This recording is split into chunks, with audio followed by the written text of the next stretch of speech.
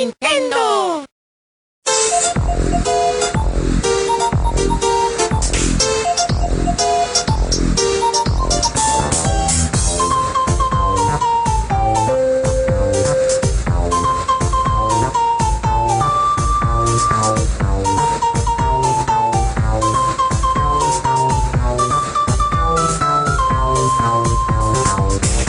Welcome to Nintendo Voice Chat for the week of May 21st, 2015. I am Jose Otero, and this is IGN's Nintendo Show.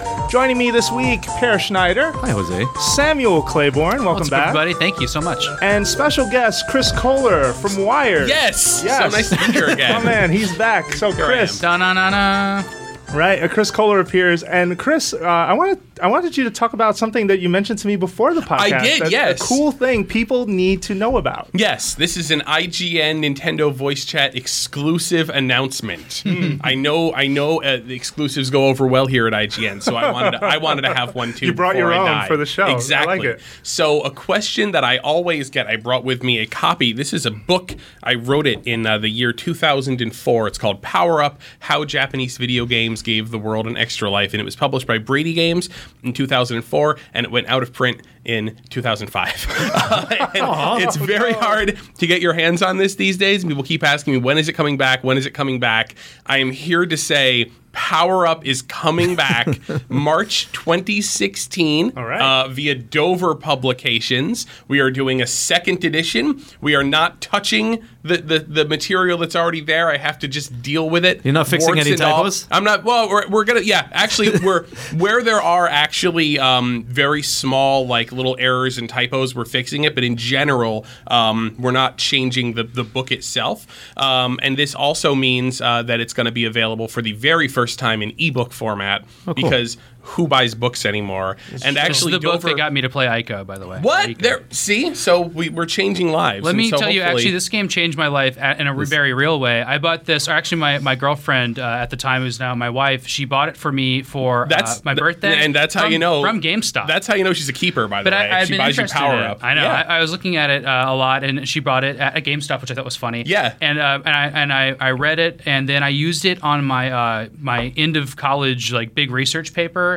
I got my degree in creative nonfiction writing, so I was writing about games, and I was really interested in getting a job at IGN. I'd looked at resumes at IGN, or not resumes, I'd looked at job descriptions, and I was like, I'm going to do this. Here's what I need to do, and I got my degree, and I got a little job at a PBS channel locally, but I was really interested in writing about games. So I was like, I couldn't believe after reading David Sheff's book, Game Over, that there was another book out there that I could read right after that, and this was it. And it just happened to be the book I read, and I used it in my paper. I cited it quite a bit, and it was just totally an honor to meet you eventually, because it's really great. It's the story of Japanese video games and why they changed the U.S. game industry.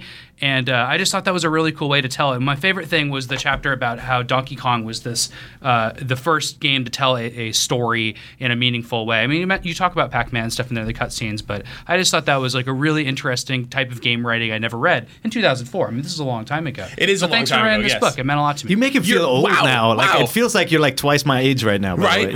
Yeah. But it totally got me into wanting to write about games. Turn of the century. Yeah. Well, that's awesome. I never knew that. Yeah. I never knew that, and I have a very ratty copy of this on my shelf still. And we also, we included in this books you should read about games article we do around the holidays every year. So I'm glad it's back in print, because we had plugged it before. I wrote a little write up on IGN about it, and then nobody was able to get it. Now you can actually. I wish you could plug it for this holiday season, but everything we had to delay it. Yeah, exactly. Everything gets delayed. So my understanding is this book was based off of your graduation thesis, yes, which was called, correct me if I'm wrong, The Cinematic Japanese Video Game. Indeed. And this is when you studied at Tufts University in Massachusetts. Yep. So talk a little bit about approaching this thesis. I mean, at the time, we're talking 2002. I still roughly there. I'm guessing, right?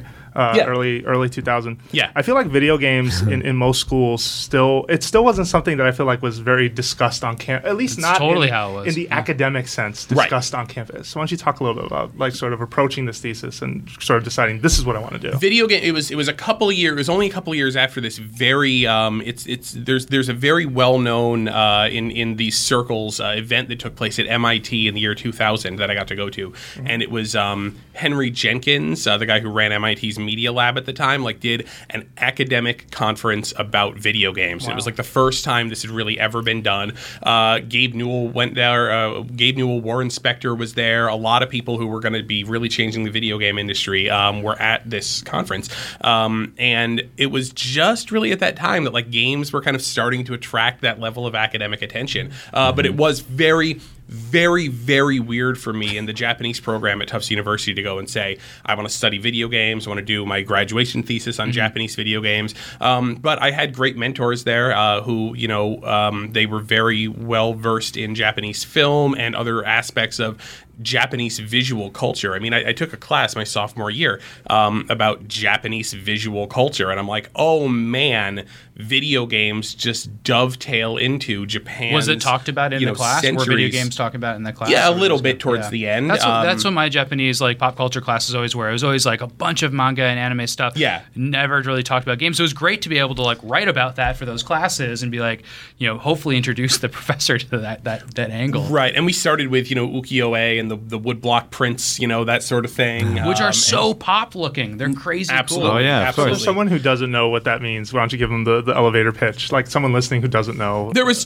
just one on the last few episodes of Mad Men, the print of the octopus and pleasuring a woman, but they're not all like that. But there was that sort of a sexual element to a lot of them, for sure. But it just basically, I was learning in school that Japan just had this incredibly, if the development of Western popular culture was based around the word, based around the novel, then the development of Japanese culture and popular culture was absolutely prized the image for centuries, for a millennium even, and sort of the light bulb goes off in my head. It's oh man, well that's why Japan grew these amazing video game creators who were so fluent, I think, in the medium from its very beginnings, is because they just grew up not with words, but they grew up with pictures and they grew up with manga, and everybody read manga. All so our favorite video game designers from that era can sketch you a perfect image of the characters they invented. Yeah. They're amazing visual artists, and they painted with pixels.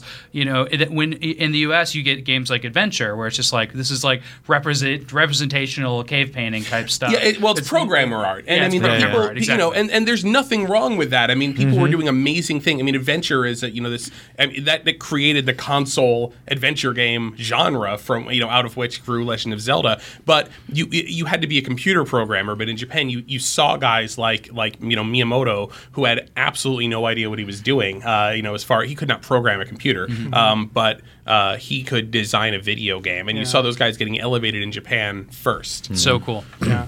But a lot of that's covered in this book, and I do recommend it. Exactly, and so that's what I was really trying to get at. There's so many books now about video games. I know, in 2004 when this came out, there were that's very what I'm saying. few. I read Game Over, and I had books about old arcade games and histories and stuff like that, but very little. And this is still a hard book to do because you can't really talk to people in Japan about the games they made back in the day very easily, especially at Nintendo. It was impossible in 2004. I'll tell you, I was incredibly lucky because first of all, when I wrote this book, I didn't have a job yet, so nobody really had to talk to me. And for some really strange reason, I met Miyamoto at an E3, and I kind of mentioned that I had studied in Kanazawa, which in Japan, that's where he went to college. I tried to just make that connection. And when I moved to Kyoto, I was a Fulbright scholar. I did a Fulbright scholarship to do this book.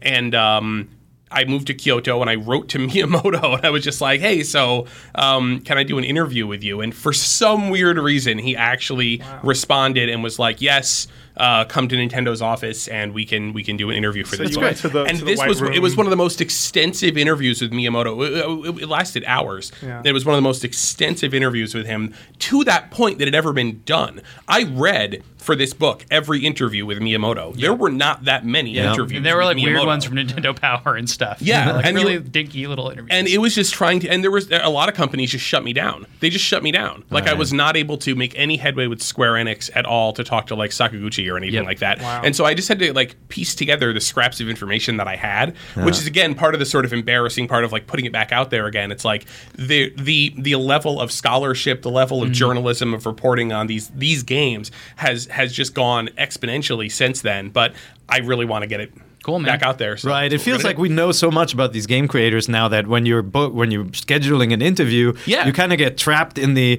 well, I guess we'll talk about your latest game and try to find some of the topics, right? Because we've explored them so much, but back then obviously there was. I love even today trying to Shanghai interviews with I did an interview. Remember when Donkey Kong Country came around for the Wii and Kensuke Tanabe was going around doing interviews for that? Made Super Mario Brothers 2. He made Super Mario Brothers 2. Nobody had ever asked him about that. So I took up half the interview asking him about Super Mario Brothers 2. And the guy says to me, you can go back and read this interview. I'm like, so what's up with, why did you go make, even Metroid Prime? And he was like, oh, well, I went to make Metroid Prime because I developed an alcohol problem. And they were like, if we start maybe if we send this guy to America, Texas. it'll kind of break him out of his routine a little bit. And he was just punishment. And it's like nobody had asked him these questions before. It's so frustrating and sad when a lot of these stories are going away. Yeah, So, and obviously the challenge, and we get this more so in the entertainment world when we interview movie stars, is the moment you veer off topic, there's somebody in the room and says, no, we're just going to talk about this game right now, or this movie right now. And that always happens in video games, too. It's a bummer. I try to sneak it in as much as I can. Oh, for sure. The translator will shut you down in some cases. No, sorry, that's we what can't happens talk with about Nintendo that. a lot. So you visited Nintendo then as a Fulbright scholar. Can you talk a little bit about that experience? Sort of, you went to the White Room, I'm assuming. Where they just the White Room, that's the one. No one, there's nothing in there. I never got any further than the White Room, which was sort of amazing. A woman came out with little tiny glasses of tea and little snacks and things like that she brought out. This is in that iconic Kyoto white-faced building. Yes, and I actually went twice. The first time was as soon as I got there, and I sat down with Miyamoto, and I was very confident that I didn't need a translator, and that was wrong. But we had really great conversations that make up part of the book. And then I went back with Mr. Miyamoto and his longtime translator, Mr. Minagawa, who you always say, really tall guy, really smart, really sharp translator, and only translates half of what Miyamoto says. During this interview, he absolutely nailed every single thing, for sure. He says no. No, yeah. But that's when we did the really crazy long-ranging kind of interview, and I got down to everything. Yeah. But yeah, I mean, it was a super huge trip to be 22, 23, and wander into Nintendo's office. And then, a couple blocks away from Nintendo's current offices is the old Nintendo playing cards building, which, if you know how to find it, if you wander down enough side streets, I think you tweeted that out recently make a on pilgrimage. Google Maps. You found the Google map. I walked there by memory on Google Maps Street View. Yeah. And it's got that metal sign on the door, right? Oh, once you get there, you know it because there's a sign in English that says the Nintendo Playing Card Company. It's unmistakable. But places don't have addresses in Japan. Yeah. So it looks like an old firehouse or something, too. It's an old, just brick, non-distinct building. And they don't lock their doors in Japan in general. Nobody locks their front doors because the front door to your house is not the gateway to your house. Yeah, seriously. The front door to your house is not the gateway to your house. The entryway, past the entryway, that's the gateway. So when you have a random visitor, they just walk right into your entryway and they say, "Hi, are you here?" So Nintendo, that building, they didn't lock the door. So I waltzed right in, and I go in, and I mean, it's like going into the somebody the tomb of King Tutankhamun. The walls, it's a small little lobby, but the walls are all covered with these ancient, 150-year-old playing cards. Wow. All the old Nintendo Hanafuda are all on the walls. It's super dark in there, and I'm just looking around and just my jaw is dropping at all this stuff. and then I see there's an old man sitting in an office in the corner who turns to me and says in Japanese, "No field trips." And I'm like, "Whoops!" And I walked right out of there. That's probably his job all day. The next time that I went, field trips guy. The next time I went back, they'd started locking the doors. Oh, Chris. I ruined it for everybody. Locks in Japan, you can pick from just one specific type of lock. So you bring your lock picking from now. Yeah, they don't use credit cards a lot there, so they have no idea about that trick.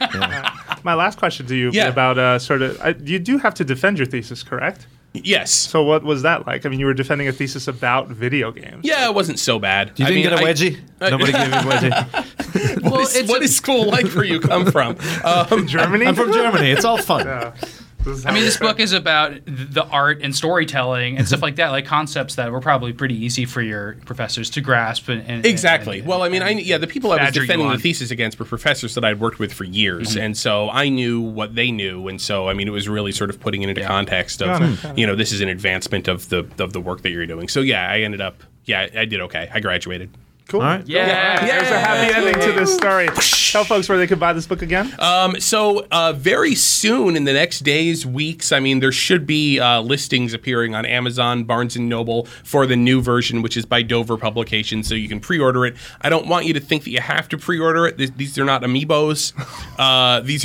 There's no GameStop exclusive chapter. Don't worry about that. Okay. You don't have to pre-order it, but you can if you want to. And then actually, if you might even be able to wait, because Dover on their actual website, once the book comes out, we'll do bundles where you can buy the paperback version and the ebook version for a significantly reduced price. Okay. So that might be a good thing for, if you're a collector like me and you just want to put something on the shelf and then never actually touch it. Yeah.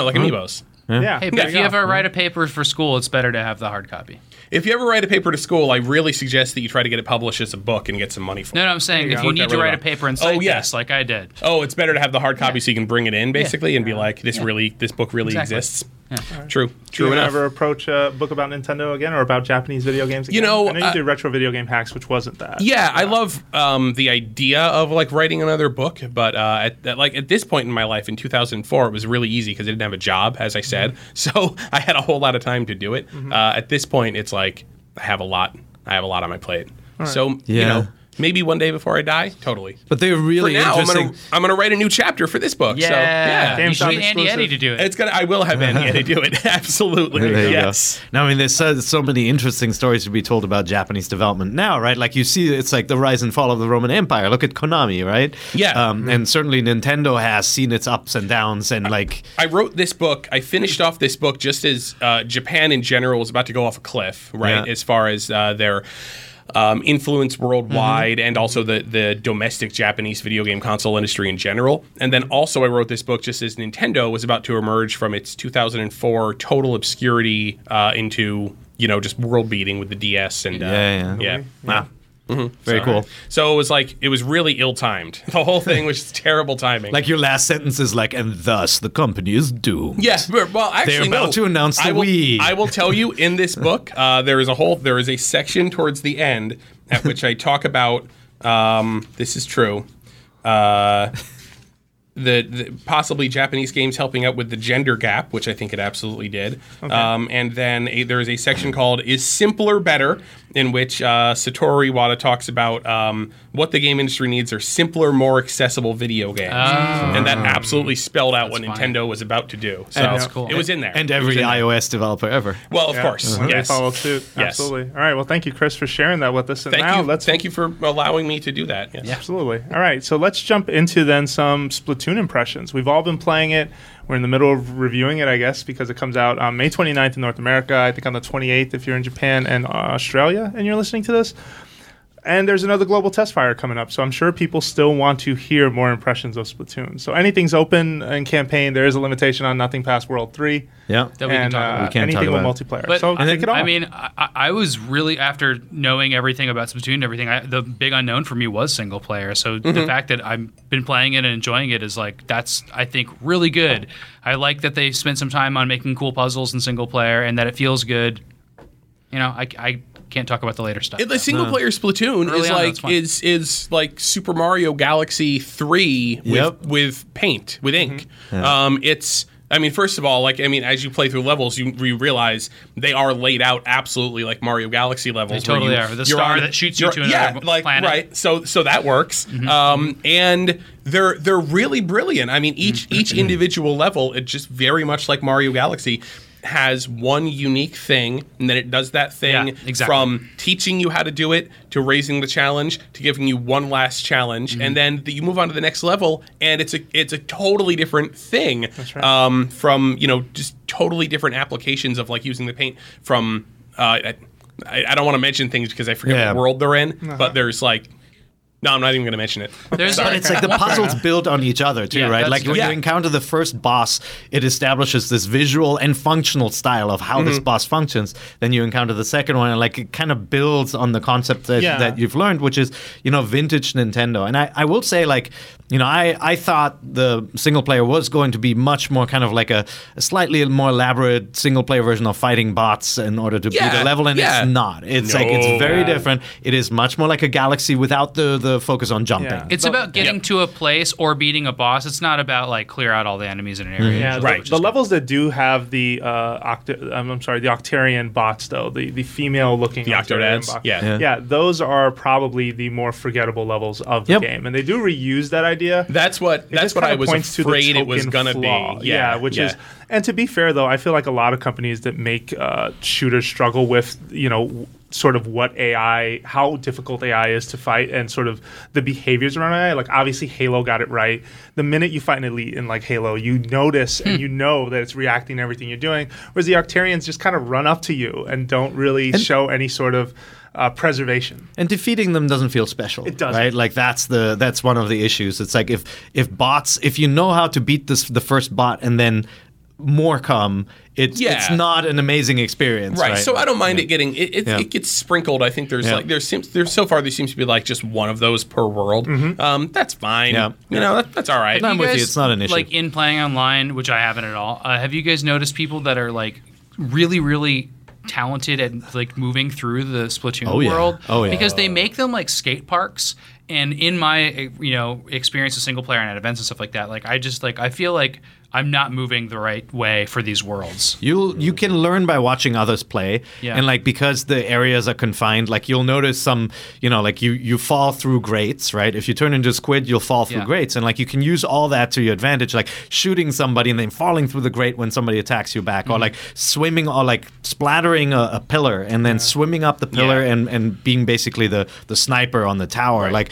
All of that stuff you learn by observing other players. But people aren't moving around like Tony Hawk or something, like really, really fluidly. I have the occasional game where I'm pretty good, and I've seen other games where I feel. I feel like I think it matters by weapon, though. Like I think the question ultimately is answered by what weapon are you using? Because I think that plays a big role in your strategy. Okay. For example, like the splat roller, leaves this lane of paint behind you. You're able to sort of paint areas very quickly. But if you see another enemy, okay, I need to retreat. Like your first impulse, if they're facing you. If they're facing you, get out of the way. Yeah. If they're turned away from you, you can kill them instantly. Yeah.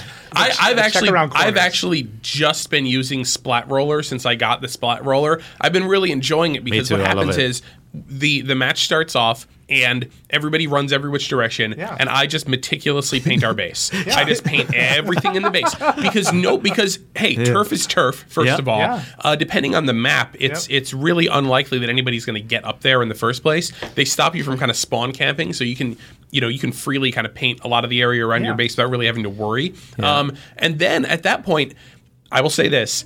I don't like it when Nintendo forces you to use a certain controller without really needing it. I do appreciate that you can only use the gamepad in the situation because I do find myself constantly referencing that map because I glance down at the map and I'm like, okay, what needs to happen? What isn't the enemy doing? Where didn't they go? Yeah. Did the enemy forget to paint some of the sort of nooks and crevices around their base?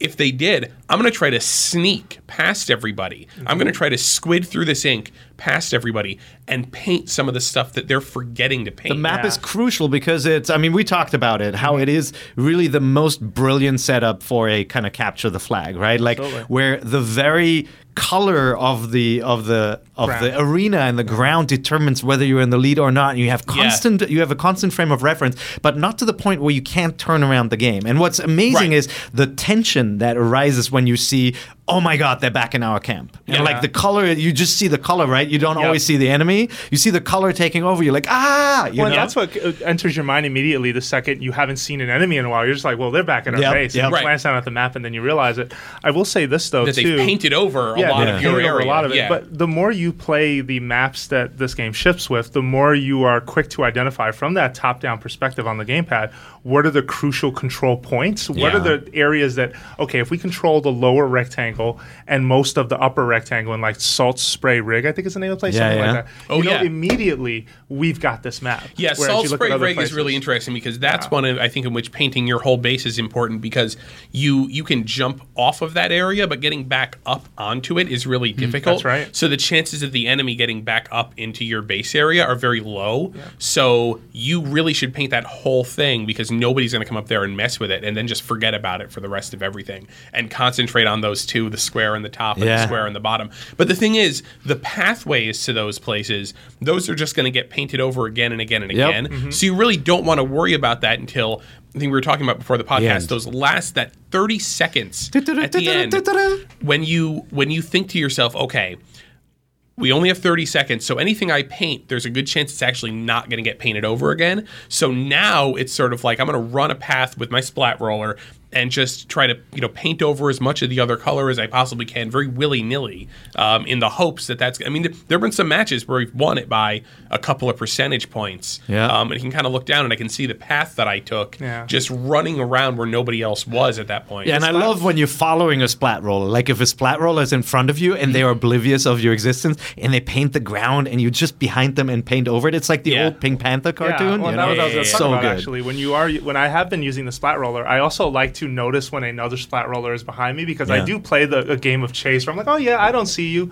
Dip into the ink, swing back around, get rid of them, paint over again and again. And I will say I appreciate as well that each category of weapon, when they make these small changes to the weapons, it ultimately impacts the way you play. So, for example, if you have the splatter shot, which is the gun that you see the amiibo holding, it's sort of a mid-range rifle, right? Whereas there's a long-range version that doesn't quite fill in the area closest to you as quickly. Mm-hmm. So you don't want to focus on, I'm not painting the same way with this brush, is I guess what I'm trying to say. Because if I do, it's taking me longer to do that, and I'm honestly more effective if I'm helping paint other areas that are at a long distance. Mm-hmm.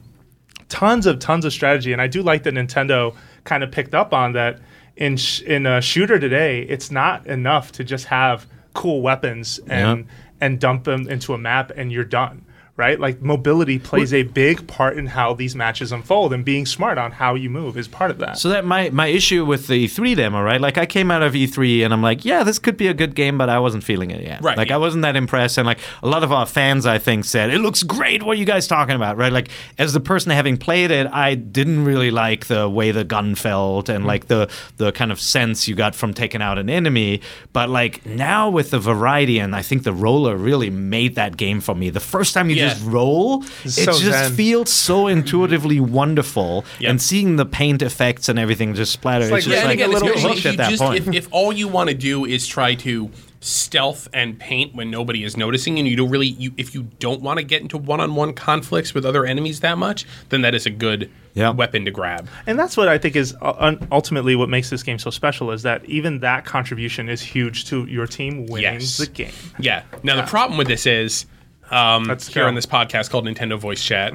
is that the game does not have voice chat. Yes. And it is a heavily strategic game. Hey, we're not allowed to talk about that. And I sorry? No, I say we're not allowed to talk about that. We're not alled to talk about that. No. He's joking. He's joking. No, people are divided when we bring up that issue, right? There are a lot of Nintendo fans who say, whenever I go online and hear somebody in voice chat, they're nasty people, so I don't want to hear them. They're not talking about the friendly experience, right? Yeah. Like, we love that experience of like playing with friends. I'm not saying that like I'm going to force people to listen to whatever randos they end up in this match with. Of course, then again, Nintendo really would be saying that because I mean another issue is that like right now you can't even like pick a team of people and play with those people. Like you can play with just your friends if you want to. They are. They are. And the thing is, they've already kind of preemptively said, "Oh, in August we're going to roll out matchmaking and lobbies and teams and things." That's a weird thing to delay. And they have to at that point add weapon set swapping. Oh yeah. While you're waiting, like I feel like the bigger than the limitation of the voice chat, because like sometimes I just love leaning back playing and not having to worry about talking to to anybody. The Right. moment Jose pops into my team or into my enemy group, I'm like, man, I sure would love to say hi. And then a FaceTime Or tell audio him, chat I know. comes through. or tell him, hey, I'm gonna go buy a new weapon right Right. now. Come on out of the room because otherwise can you there's at least no give him chance I can expression? ever find him the again. problem you know? is people are gonna use Ventrilo, or people are gonna use some chatting Skype or whatever it is service, and they're going to be dominating online if you're playing in that's ranked interesting. battles. They're gonna be Yeah, talking that could to each that other. could totally unbalance the game. If Right. somebody is just simply. People are going to be, using oh my chat god, how are they working together so Wizards. well? Yeah. So I just you're- want to be able to tell everybody, like, hey, everybody, I have a roller. I'm painting our base. That's Go. it. Yeah. Or I want to be able to tell everybody, hey, everybody, like, draw all the enemies up to the front, and I'll sneak into their base and paint it. If I could just let people know what I'm doing, we could be much more effective. What's it like going from Destiny to Splatoon and Well, back? I only talk to my friends in Destiny, so it's not really that different. Like if I'm playing something that's You've been match playing made. Destiny nonstop, though. I have, yeah. Oh Yeah. no, I mean they're unique in their own way, right? Although I am impressed that Splatoon does have gear re-rolling, for example, and things like that. Like the gear plays an important role. It's not just sort of to make each one of us look really cool. Oh, yeah. There are actual little perks involved, and I think that was really smart that they picked up on Yep. that they picked up on mobility. I mean, Destiny is more loot driven if the loot is compelling you enough to stay on the game. Whereas with Splatoon, I feel like there is something a bit different happening in every multiplayer match. Like I'm not a big fan of Destiny PvP. I absolutely adore really? Splatoon PvP. Okay. Yeah. Well, there you Yeah, go. but Yeah, I'm no expert, Destiny. Destiny. I mean, I played a ton with Jose, and it was really about the camaraderie of working together, trying to right. overcome the AI enemy. And so it's a very different game, and that one really lives off of voice chat because of the collaboration. And at launch, that's not going to be built into Splatoon. The collaboration aspect, because you're not going to we could be friends, but we might not be on the same team. Mm-hmm. I will say, I was surprised at the level of progression in Splatoon, because I had initially thought it would be more like a Mario Kart with more maps open in the beginning. You just jump in, and basically what you get in the beginning of the game is the same as what you get later. Well, you unlock more characters in Mario Kart, but the weapons stay the same, right? Mm-hmm. And in this game, you get new abilities, you get new specials that you hadn't New seen. weapon sets, In the very yeah. beginning, you can't even get the roller, right? Right. You have to earn the right to get the roller. At level 10, you can enter ranked Ranked play, matches, yeah. which That's you can. kind of par so- for multiplayers, competitive games. But I didn't expect this in Splatoon. I thought Really? Right. Nintendo would play it much more like a Mario Kart. Right, yeah, Yeah. we're just everybody got to use everything. Yeah, but even in Mario Kart, everything unlocks over time. Yeah. Sorry, you do need to build up sort of a coin. you need to play it by amount. yourself a lot. Yeah. Stages, yeah, and this one is If you more. want that gold No, card, I'm that's talking so about good. the cards. Yeah, exactly what Sam's talking about. Oh, like that's the right. Yeah, wheels, no, the it cart does have parts, that, the yeah. glider. But the cart, getting cart parts in Mario Kart is more of sort of a lateral kind of shift. Plus, it's they were okay, well, randomized in the last one. do you want to use a motorcycle with huge wheels? It's Yeah. that's not necessarily going to give you a distinct advantage over somebody else. But in this case, it's gear that ups your defense. It's not a lateral move. It's really climbing. So that's why they want you to just keep playing the game, so you can keep leveling up, so you can keep getting better stuff. They're trying to effectuate that sort of positive cycle. Yeah. And then what they want to do is, when people get sick of the fact that they can only, another thing is they're cycling these maps out randomly. How do you feel about that? Well, that's for the I don't beta, though. No. No, it's retail. Yeah, every Retail. 4 hours, it's going to shift in a new set of maps for each mode. There are only 2 modes shipping one technically shipping when this comes out. Ranked play opens later on once the community has reached a certain number. Right, And then which will 2 be more pretty modes fast. are coming between now and You can't ever potentially vote on a August. map or something like that? No, Don't vote on maps Only ever. no, Yeah. only 2 maps are ever available for One mode. for battle. So in the Capture the Territory game that you guys like a lot, you play that same map a whole lot. 2 maps, yeah. And It's 2 maps and it just goes back and Yeah. forth between But them. you and then can't 4 pick. hours later, another one will come in. But that was a limitation. I thought I was going to be super annoyed at that limitation, but honestly, It doesn't sound too just playing over and over and over, I didn't get sick of the maps. But maybe honestly. you will. The one thing I will say, in 3 weeks, though. I wish I would know what map I'm getting, because I would use the roller on certain ones and not Yeah. on They other don't ones. show you like ahead of the- time. I don't know what. Well, Yeah. they do tell you what maps are going to be in the rotation. solution. Okay, But I you don't know don't know what which problem one. they're trying to solve with this. Like, I don't that really. is a weird decision to make. Typically, when Nintendo does something weird, it's like, oh, well, they're trying to solve such and such a problem. I'm really confused as like to what the Pear, problem I know, is. doesn't like the skate park. So, for example, there's a lot With of the ramps roller. there, and the roller just doesn't go up the inclines very well. That's You right, have to kind of sort of paint the lowest area possible or jump to higher areas. And you were saying what you want is when as you're waiting there for a match to start, you want to be able to play with your logo. Yeah. And I mean, ideally, I want to see who's on my team so that I can already say, hey, we've got 3 rollers on the team. I'm going to go for a different gun, right? Rollers. Like, it does, I will say, it somehow charmingly works out because, like, sometimes you're like, oh, God, we all have the same gun. And then you win and it's a great victory. And, like, it somehow works. And they did a really nice job balancing it. I thought I was going to hate the 2-map limitation. But, like, after playing, like, game after game for hours, I actually noticed I'm like, wait, I don't have a huge problem with it. I don't mind. But what I do have a problem with is the freaking like Squid Sisters. street pass game effect of having to sit through the cutscene with the Squid Sisters. Yeah.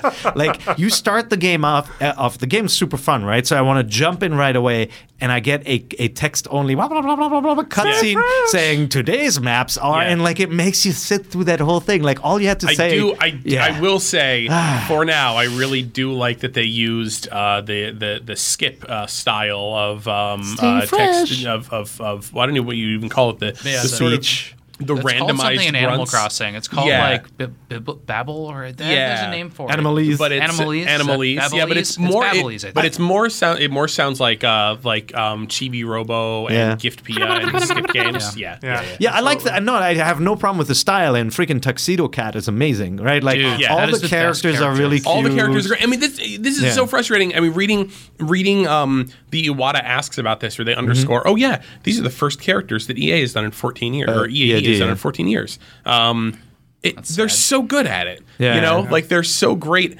These are great characters, and it's just so frustrating that this organization within Nintendo is just tasked with only just doing Mario and Zelda games forever because when they actually do original new characters, look at how the community responded to the Splatoon characters. That's right. Squid is awesome. With just all the fan art and the enthusiasm that's happened after E3. They're designed so well. The Squid is great. Generic names. And the bosses too. We'll say that. The bosses, the boss fights are great. Everything is we talked about that. It is a pity that they don't spend the extra time to say, hey, we're going to really make this a character, give the character a name and build him up, right? It is you're still getting boy and girl. I'm sure that will change over time, but like they're very old school that way. It's like they let you customize your boy and girl characters with skin tones, which again is I look at Splatoon and I see Nintendo listening, I think, to Western fans. Because when the skin tone argument kind of happened during Animal Crossing, people were just like, I want my villager to look like me, not because we both wear a green shirt, but because I want him to have dark skin or whatever.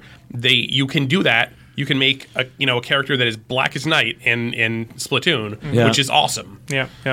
No, as someone who noticed that in Animal Crossing, I will say that was a bummer. And the answer was sit in the sun for like 8 hours. I'm like, no, I'm not leaving my 3DS out. Yeah, exactly. Like for that long. I'm not suntanned. I'm tanned for life. I'm Latino. Right. People said that? Pretty much. They recommend the suntan technique in Animal Crossing? No, that was the answer I stumbled upon because I looked through your gamma places. I looked on the IGN wiki. All right, so that's about it for Splatoon, unless anyone has anything else to add. Well, these amiibo are really cute. Yeah, we have them here on the we did table. an unboxing today, and everybody should check it out.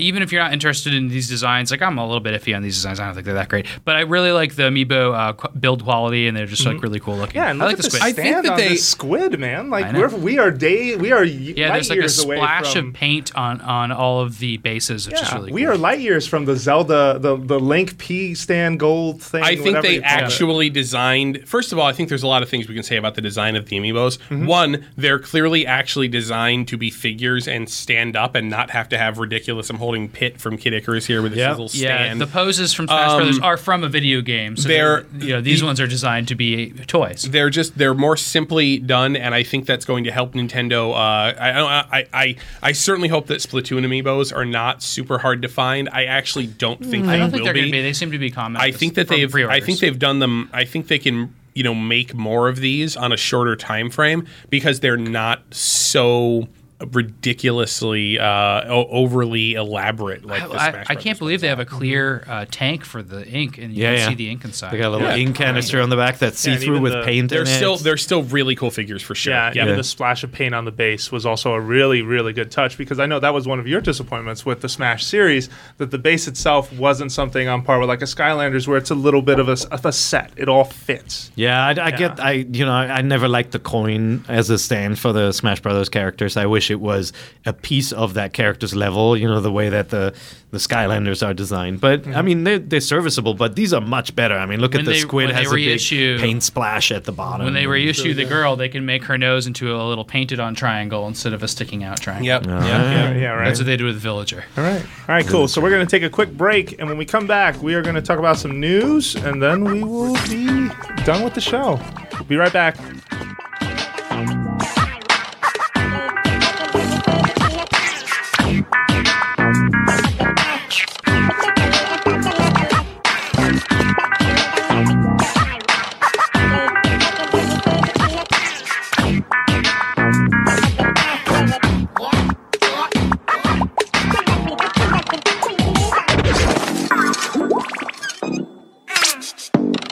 Welcome back. Jose Otero here with Sam Claiborne, Per Schneider, Chris Kohler, and we are talking about the Nintendo World Championships.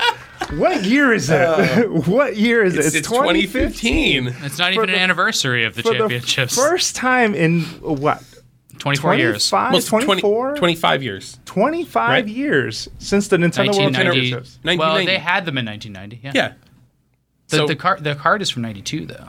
No, the card's from 1990. Okay, so it's 25 So years. it's the 25th anniversary, Yep. For the first time during E3, Nintendo will basically host the finals of this thing. The Sunday of that week, apparently, is when they're rolling this out at some partner stores, I believe. Is it only Best Buy? It's like 8 Best Buy locations, right? Okay. Around the U.S. Yes, Some of the bigger Best Buys. Most of them are in California. That too. It's going to be a short flight. This is not, I mean, again, like they're calling it the Nintendo World Championships, and they have every right to do that. Yeah. But importantly, like when they did this in 1990, they went to like sports arenas, and they rented out. They had a lot more money then. It was the height of Nintendo Mania. Yeah, I mean they did these. It was big things. This is they're going one day. They're going to Best Buys, and you can go there and you can play the game. It's a nostalgia play, right?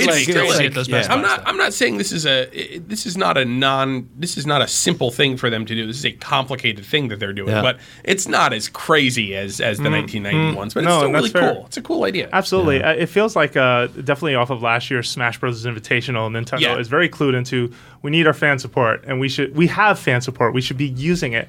And so something like this being during E3, I think is a pretty cool thing for them, especially because their backs are against the wall with, the other consoles on the other side, iOS and smartphones on the other side. Although they're part of that market now, they're still not in it yet until those games show up. Yeah. Did you play the remix mode it's based on? No, I did not. So in NES Remix 2, there is a championship mode, which is like a reference to the Nintendo World Championships, the original 1990 ones, in which at that time it was you collect 25 coins in Super Mario Brothers, you beat the first level of Rad Racer, and then play Tetris for as long as you have left. Mm-hmm. Yeah, and it's a great combination of games, and those aren't all made by Nintendo too, which is kind of interesting. Mm-hmm. But only one of them was. Yes, they were all published by Nintendo. But this one is Dr. Mario, Super Mario Brothers, and Super Mario Brothers 3, and it's not as interesting of a mix, but it's really cool that they made that and then as a World Championship like thing, and now they're actually using it for a World Championship. Right. And so they're not using Splatoon and Smash Brothers and stuff. Major difference between that competition and this one, you can practice for this competition. Yes, you can. You don't think there will be a surprise, like a game that nobody expects? Oh, I mean, you can practice for the qualifiers. Yeah. You can practice for the qualifiers. Well, Fred Savage still knew where the warp whistle was, even though which he was, hadn't of course, practiced it. not the Nintendo World Championships. That was Video Armageddon. And It's the major also difference not between that and Nintendo. this is that was fake. Fred Savage didn't know where it was. The girl was shouting at him. No, Fred Savage didn't play the games. Fred Savage's right, yeah. autistic younger Billy, what's his brother, name? Jimmy, yeah. played the games. Oh, that's No, right. you're committing the classic Double Dragon switcheroo. It's Yes. not Billy and Yes. Jimmy. Yes, exactly. Yeah, right. But so the game sounds California. cool, and like I think that's really interesting. I want to know what the prize is. That's the most They haven't important said. thing. Well, first of all, they haven't said what the prize is. They've said that they're going to pick 8 finalists, one from each of the Best Buy stores. Then there's 8 people that Nintendo is selecting and inviting to the competition, and they haven't said what. And they said the games they're playing at the competition are going to be different. So they haven't said what those are. They haven't said what the prize is. So We're hoping it's The prize is some good. kind of Yeah. limited video game. It's going to be a new Mario Brothers. Yeah, our it can just be a little Mac amiibo. That thing's worth like $100. yeah, we brought a friend of the show, Steve Lynn, on Yes. before, and he's brought his Nintendo World Championship cartridges to IGN. We did a thing, and of course, you brought some rare games too. We did the same show, but he has 2 of the original cartridges, the gray one and the gold one. There's 116 of them known to exist, and it's just amazing that just to see something that is that rare from this competition back then. They have to simulate something like that. Yeah, and I mean, I think the takeaway from this for me is that they're using E3 to do something that is for gamers, right? Like E3 is the most wonderful place on earth for gamers with locked doors. Right? Like you can look in through our websites and our coverage, but this is actually for gamers, Yeah, let's take a step back here. Nintendo has been rethinking E3 for a long time, and I think it's really kind of latched on to a lot of really good, really important things. I was very surprised coming back from E3 last year to hear so many people saying, "Oh my God, Nintendo! They ran E3. They absolutely ruled E3." It was They did a live stream. Really? Why did you think that? Yeah, because they did live streams of their games. Like if I went to E3, I don't know jack about Xenoblade Chronicles X, but apparently they did a live stream at E3. Which, if you were at E3, you couldn't see it because you were at E3. But if you were sitting at home, you could watch this extensive live stream footage. And really, if you're at E3, if you're paying attention to E3 coverage, that's about the best coverage you can possibly get. Is the developer and somebody from Nintendo just sitting down and doing an extensive playthrough. Yeah, absolutely. The digital event, not renting out a huge theater anymore, or renting out a huge theater, but doing it for a Smash Brothers competition, or you doing it for the Nintendo World Championships, or Steam, which was weird last year. It's like, look, people, that didn't assembling the world's media and putting them into this theater. It's kind of almost counterproductive now. And in just saying, we're not going to do this anymore, and we're going to do all this other kind of weird stuff, it makes a lot more sense. I hear you. And they owned it really well. They put Miyamoto on camera. They got Tezuka on camera, like stuff that even we couldn't get as media, as people who were asking for this stuff to bring coverage to our audiences. Hey, I hear a pinball machine. Yeah, that's an awesome ringtone. Yeah. Thanks. They were able to roll that out, and it makes what we do kind of challenging, but at the same time, we offer a lot of opinion on that stuff, whereas you won't see that there. Yeah, and that obviously, last year's E3 was amazing traffic for us. Lots of people came specifically for those opinions and get kind of like the follow-up coverage. I will say that that's what we have to do now, right? But, that is what we have to do. Yeah, it's less about access and more about opinion and like giving people insight. No, but the one challenge with that approach is the retailer relationship and there is something about having the entire GameStop management team in your press conference and getting them excited about new product that's going to debut in the fall. And Nintendo does not have that factor right now. And I do think that is an issue for them, with E3. Now, they can solve that with afterwards when they meet with these companies. Yeah. But at E3, that is the one factor that they're missing out on. And I do think that has an impact because Nintendo's retailer relationship is not awesome, and they're not excited about product. We're not really retailers, so we don't really know what is Nintendo doing to go and supplement that, and try to show retailers this is how excited people are. Yeah. If they bring retailers by the booth, where Nintendo will still have tons of lines at the booth, they can show them the enthusiasm that's being generated without necessarily having to have an audience applaud for things at a press conference. Yeah, not the same effect though. I will tell you. But you know what? Yeah. That's going away now because even Nintendo, which has always been a very traditional company.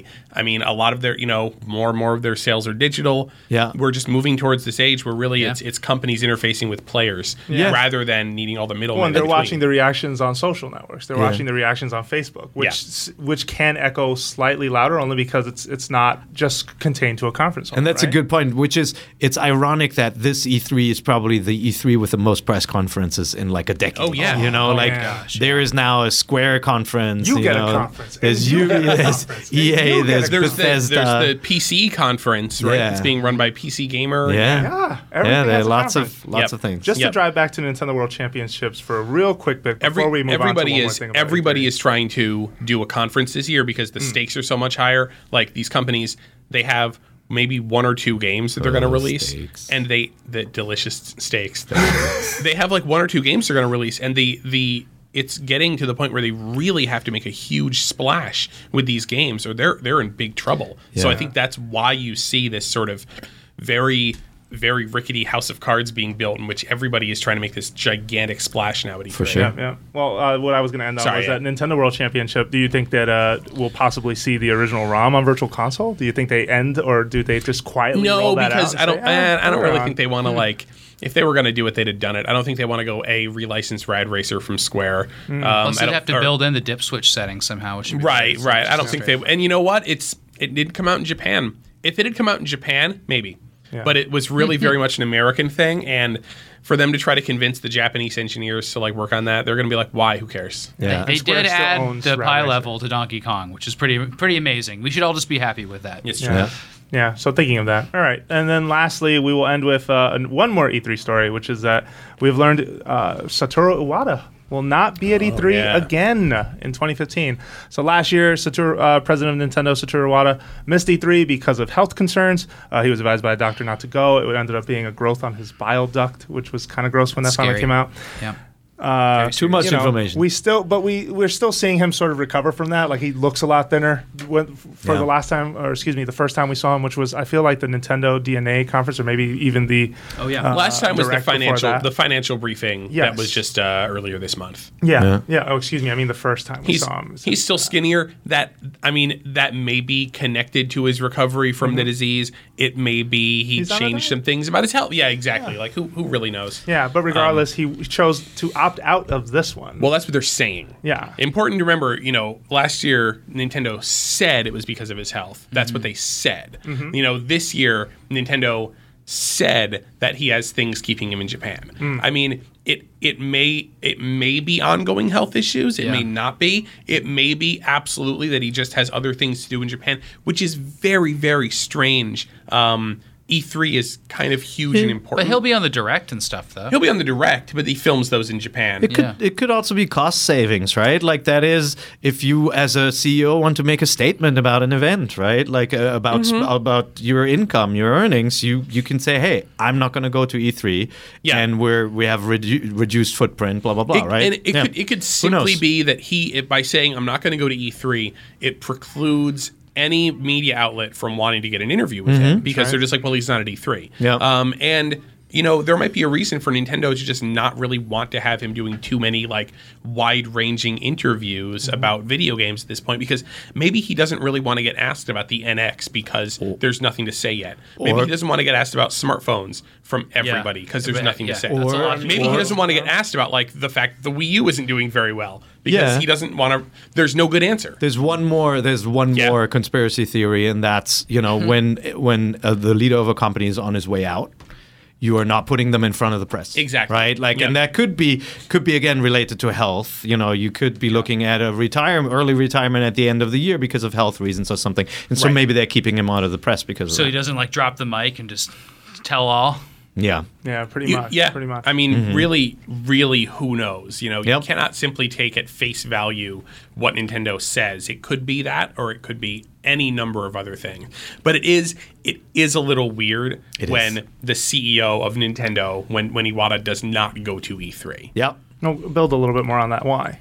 Like, what specifically does that sort of say? It's the biggest yearly event for the video games industry. Typically, all of your executives go out. That's where the executive, meets the press, and that's where the CEO goes there and talks to retailers and so much business gets done. His peers in the Japanese game industry, I don't think they all just come together for some reason anytime else. I mean, TGS, Nintendo doesn't even go to that. Right. This is the time for all Japanese developers to and people that are running the companies to all kind of see each other and meet each other. I mean, it's really important that he would be there. I would imagine. You know, I mean, it will still work because they do pre-record stuff for their media briefings, right? So you will get some FaceTime. I think it's going to be a hologram in this the year. show. It might be a hologram. Projected from earrings. I mean, they're going to miss out on him being able to take all the meetings that he usually takes at E3, but. I don't know. I mean, it's going to miss out on the IGN interview. I mean, come on. Just simply be that they realize that just they gain more by having him at home and not having to worry about scheduling interviews or meetings with him. Or it could be that he's been advised to not travel for health reasons again, but they don't want to say that 2 years in a row. Who knows? Yeah. No, it's a good point. Yeah. All right. Well, there you have it, folks. Hopefully, if it is health related, Mr. Iwata gets well. But if not, you can always count on this podcast to be around every week here at IGN. Thank you for listening. What if we get a growth in our bile ducts? I hope not. That's gross. But thank you for listening to Nintendo Voice Chat. We're a weekly show on IGN, but we have a dozen and other podcasts for you to listen to, shows, features. We have videos on this site. So make sure you come over to IGN.com, check out our content, check out what we're doing. A lot of cool stuff. Yeah, no, we have again, like if you're into Game of Thrones, we've got our little experiment running right now called Dragons on the Wall. That's a weekly Game of Thrones podcast where, folks from our LA office or even here talk about the episode. Yeah, this week's is really good. Yeah, this is going to be good, right? Well, this one that's coming up this week, it's the 7th episode of the season, and a lot of times the 7th and 8th episode is when all the action happens. Yep. So I think this maybe the shocker episode. And of course, right? last week's, I highly recommend you go back into the archive of that show because the one that previously happened was a really sensitive topic that I think the podcast just handled really well. And I listened to the whole thing. And they do this nice split where the first half of the talk is usually for fans who've seen the latest episode, and then the second half is the spoiler if you've read the book kind of episode. So they set it up really nicely. Of course, Jose is often on the Fire Team Chat podcast, all about Destiny, right? We like our little podcast. They talk about podcast. Splatoon on that too, right? You do? No, but we're going to be talking a lot about... you guys are all playing. Oh, no, we're going to be talking a lot about House of Wolves, which just came out this week. There's a lot to talk about. Yeah. Like Bungie is sort of learning, thank God, because Dark Below was a major disappointment for a lot of us. And if you like our podcast, you can leave us feedback. Firstly, you can email us at nvc@ign.com. And if not, you can head on over to iTunes and also just leave us a review. Let us know what you think of the show. What happened to the NX predictions? When are we going to do those? Next week, I promise. I didn't want to have Chris sit through that. Unless Chris I didn't prep Chris for this. I'll tell you what it's going to be. All right, let's hear it. Chris Kohler. It's going to be NX predictions. NX is going to be a portable that docks. NX is going to be. It's going to be. It's going to be a portable. It's going to be a portable machine.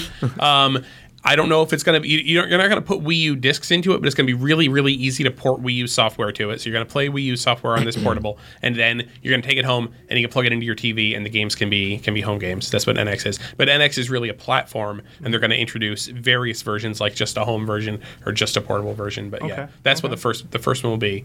Okay. It'll dock at home. There you go. Done. Nice. I'm buying down the marker. I'm buying one. Everybody on this hybrid console thing. I'm going with a 3-screen handheld. Nintendo cannot have two totally separate platforms 4DS. anymore. Yeah. No, I think I see that. It doesn't have the resources to have a Game Boy and an NES anymore. It has to all has to be one. Or it would if it would just make a box that third parties want to make games for. Well, at the end of the that's day, compounds the problem.